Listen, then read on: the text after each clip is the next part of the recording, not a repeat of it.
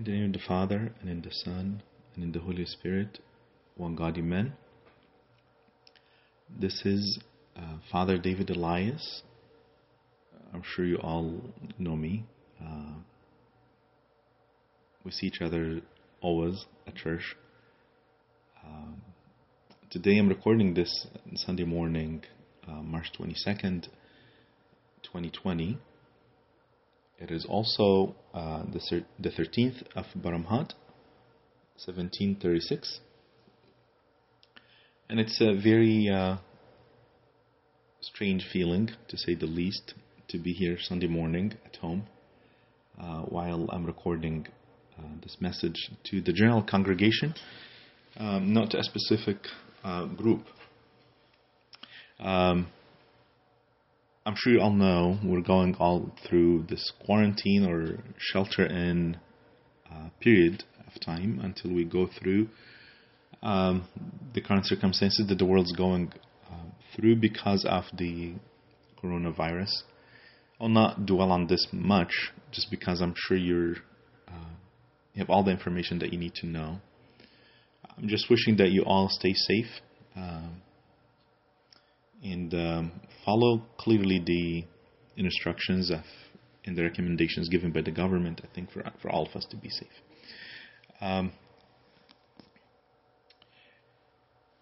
Again, it's today's Sunday of the Samaritan woman. When we read the Gospel of John, chapter 4, the majority of the chapter, we read pretty much a big portion of this chapter. Before I get there, this chapter takes place in around Jacob's well. The conversation between the Lord and the Samaritan woman takes place around what the Gospel describes to us to be Jacob's well. It's a well of water where people draw out water and drink. Interestingly, in last year's my trip, when I went to Jerusalem, we stopped by this well. This well still exists. According to the tradition, actually there is a church built in this church, and I guess invite you to look it up. Look up Jacob's Well Church. And I just thought this, maybe if I shared this with you, it will make you a little bit more interested to look it up actually, because when we went to Israel, we stopped by this church. It's like a monastery or a church. It's by the Greek Orthodox. In Israel, they call him the Rome Orthodox. Look it up and see the icons in this church. It's absolutely incredible. What's more amazing about this church, bear with me, I'm going to get into the gospel soon. What's more incredible about this church and the icons in this church, that every icon in this church is drawn by the priest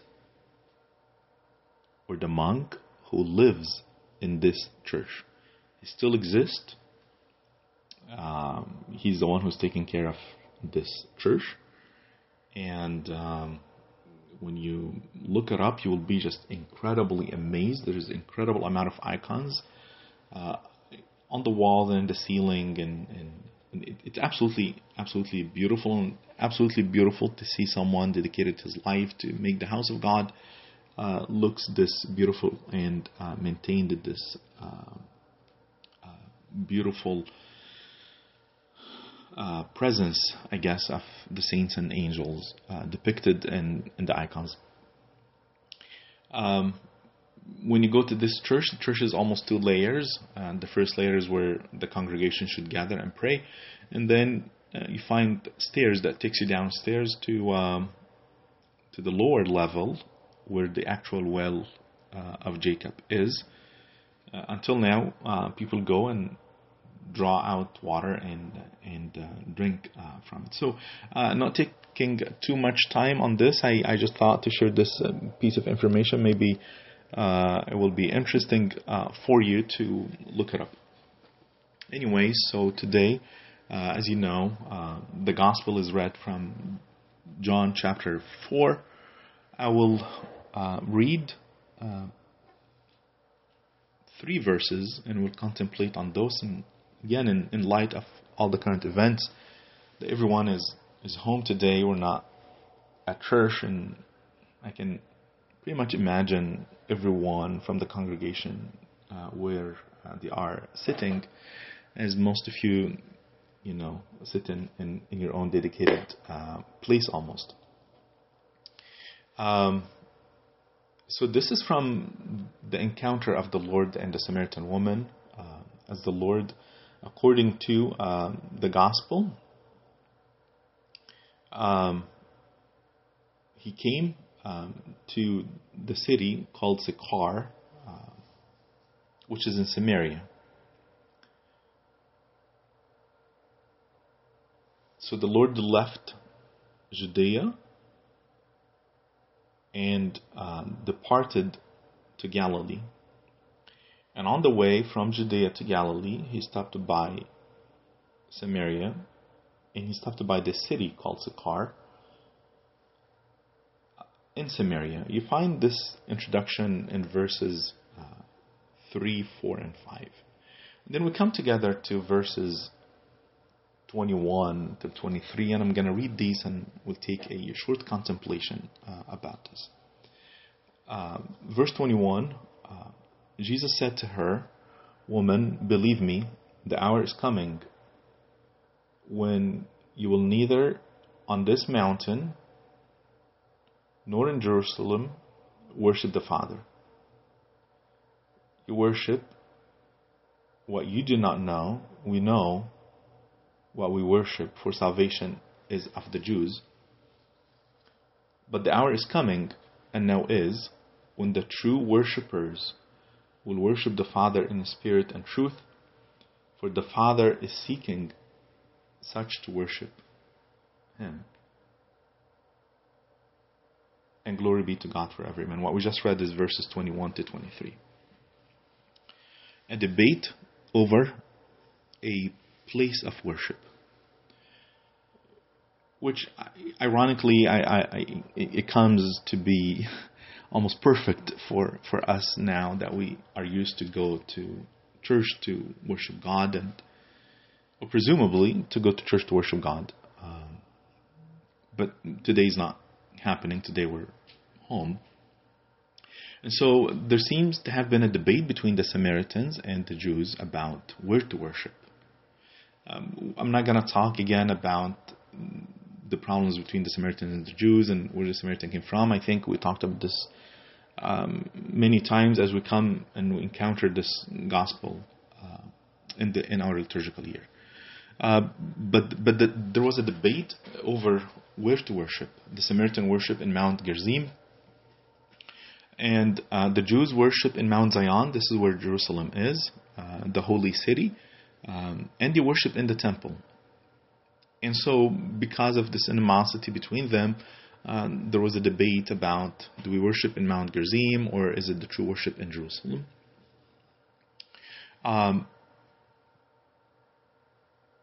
But Gerizim was rejected because it's coming from the Samaritans, and they're not truly Jews in a sense. They're mixed, and so their worship, according to the Jews, is not acceptable. But the Jews themselves were not perfect either in their worship.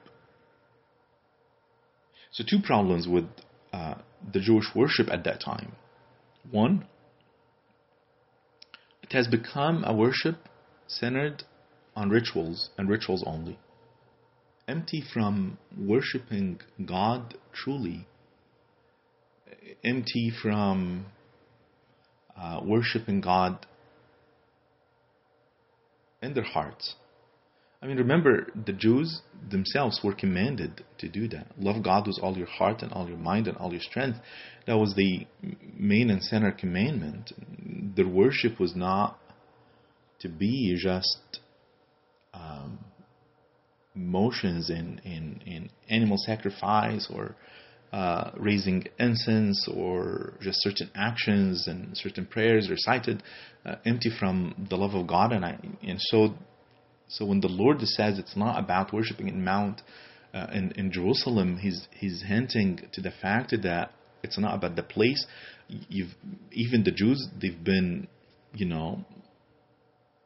living their worship in rituals, and rituals only empty from their heart and minds were not in the right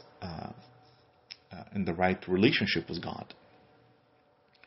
But also the worship of the Jews was rejected because they have not accepted Christ. I mean, he came to his own, and his own did not receive him, according to the Gospel of John. And so Jerusalem's worship also was rejected in that sense. So two reasons. We understand why Gerizim is not accepted as a place to worship, but also Jerusalem was not accepted because, one, they perform rituals without a heart. Two, they've rejected Christ. And so the Lord is coming and saying there is a true worship. There should be a true worship, and there are true worshipers who worship God. I want to bring your attention two things that the Lord repeated. One, he said, that's in verse 21, the hour is coming when you will neither on this mountain nor in Jerusalem. So there is this, the hour is coming, that's coming in the future. But then in 23, he says, the hour is coming and now is. So in 21, he talks about this hour that is yet to come, and then the hour that is happening now. The hour that's happening now is the hour of his presence. This becomes the time of worship. He says, the hour of worship is now here because I am present. In the Gospel of John in chapter 1, he speaks about that he dwells among us. He dwells among us.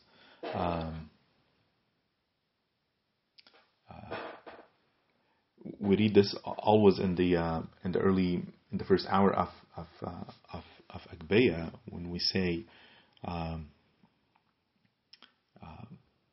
the Word came and was made flesh and dwelt among us, and that's him. The Word became flesh and dwelt among us. It's John 1:14.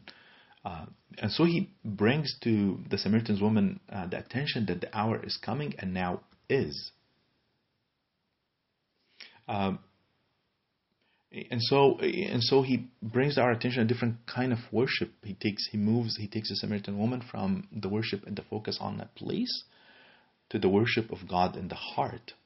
And so the true worship, the orientation of true worship is oneself towards the Father in such a way that God becomes the vital person to our lives. So I repeat this again. A true worship is the orientation of oneself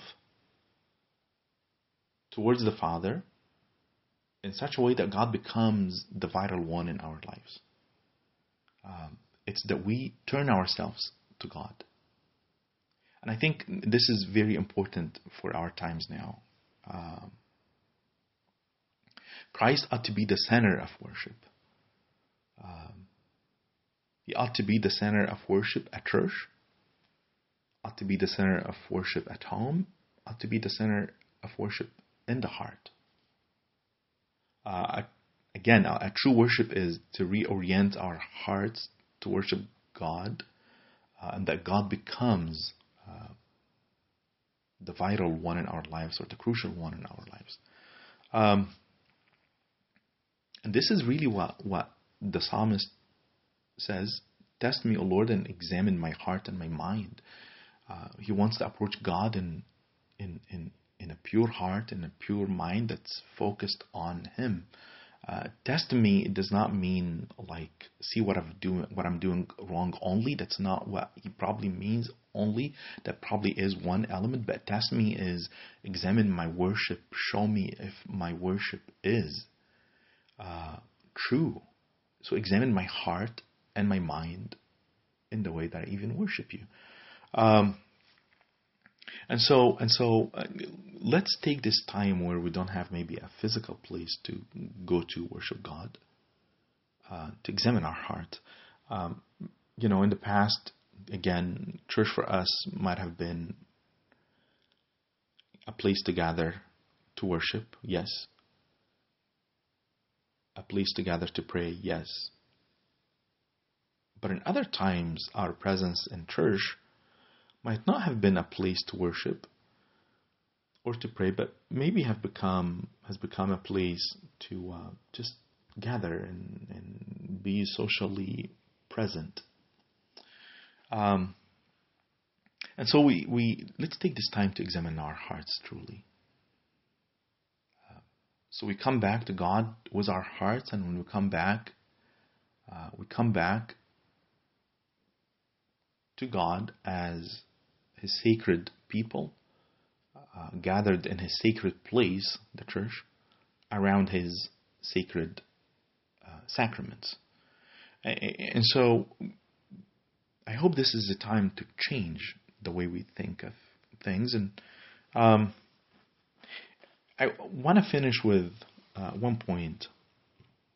When the Lord said, the time will come, and then in another time, He said the time is coming and now is. So the hour is coming, and the hour is coming and now is. 1 in 21 again, and 1 in 23. The hour is coming only in 21 probably refers to that perfect worship to God in spirit and truth when we go to the heavenly Jerusalem. And the hour is coming and now is, that has to do with us worshiping God in spirit and truth here on earth. We will not be able to enjoy this worship in spirit and truth in the later on time, in the perfect time, in the end of time, unless we worship Him now. The hour is coming and now is. That step that we're in now is so profound, and it's a growing step towards this perfect worship. So we need to take this time that we are either now at home or now in life to prepare us for this true worship that yet to come in the perfect time when we worship God in spirit and in truth, all of us together in heaven. And until I see you again at St. Athanasius, I wish that we all remain in prayers, that we pray for the peace of the world and the health of everyone. Pray for the government and the medical professionals and everyone to stay safe. And until I see you in St. Athanasius, God willing, hopefully soon, stay safe and stay praying and worshiping God in spirit and truth. Glory be to God forever. Amen.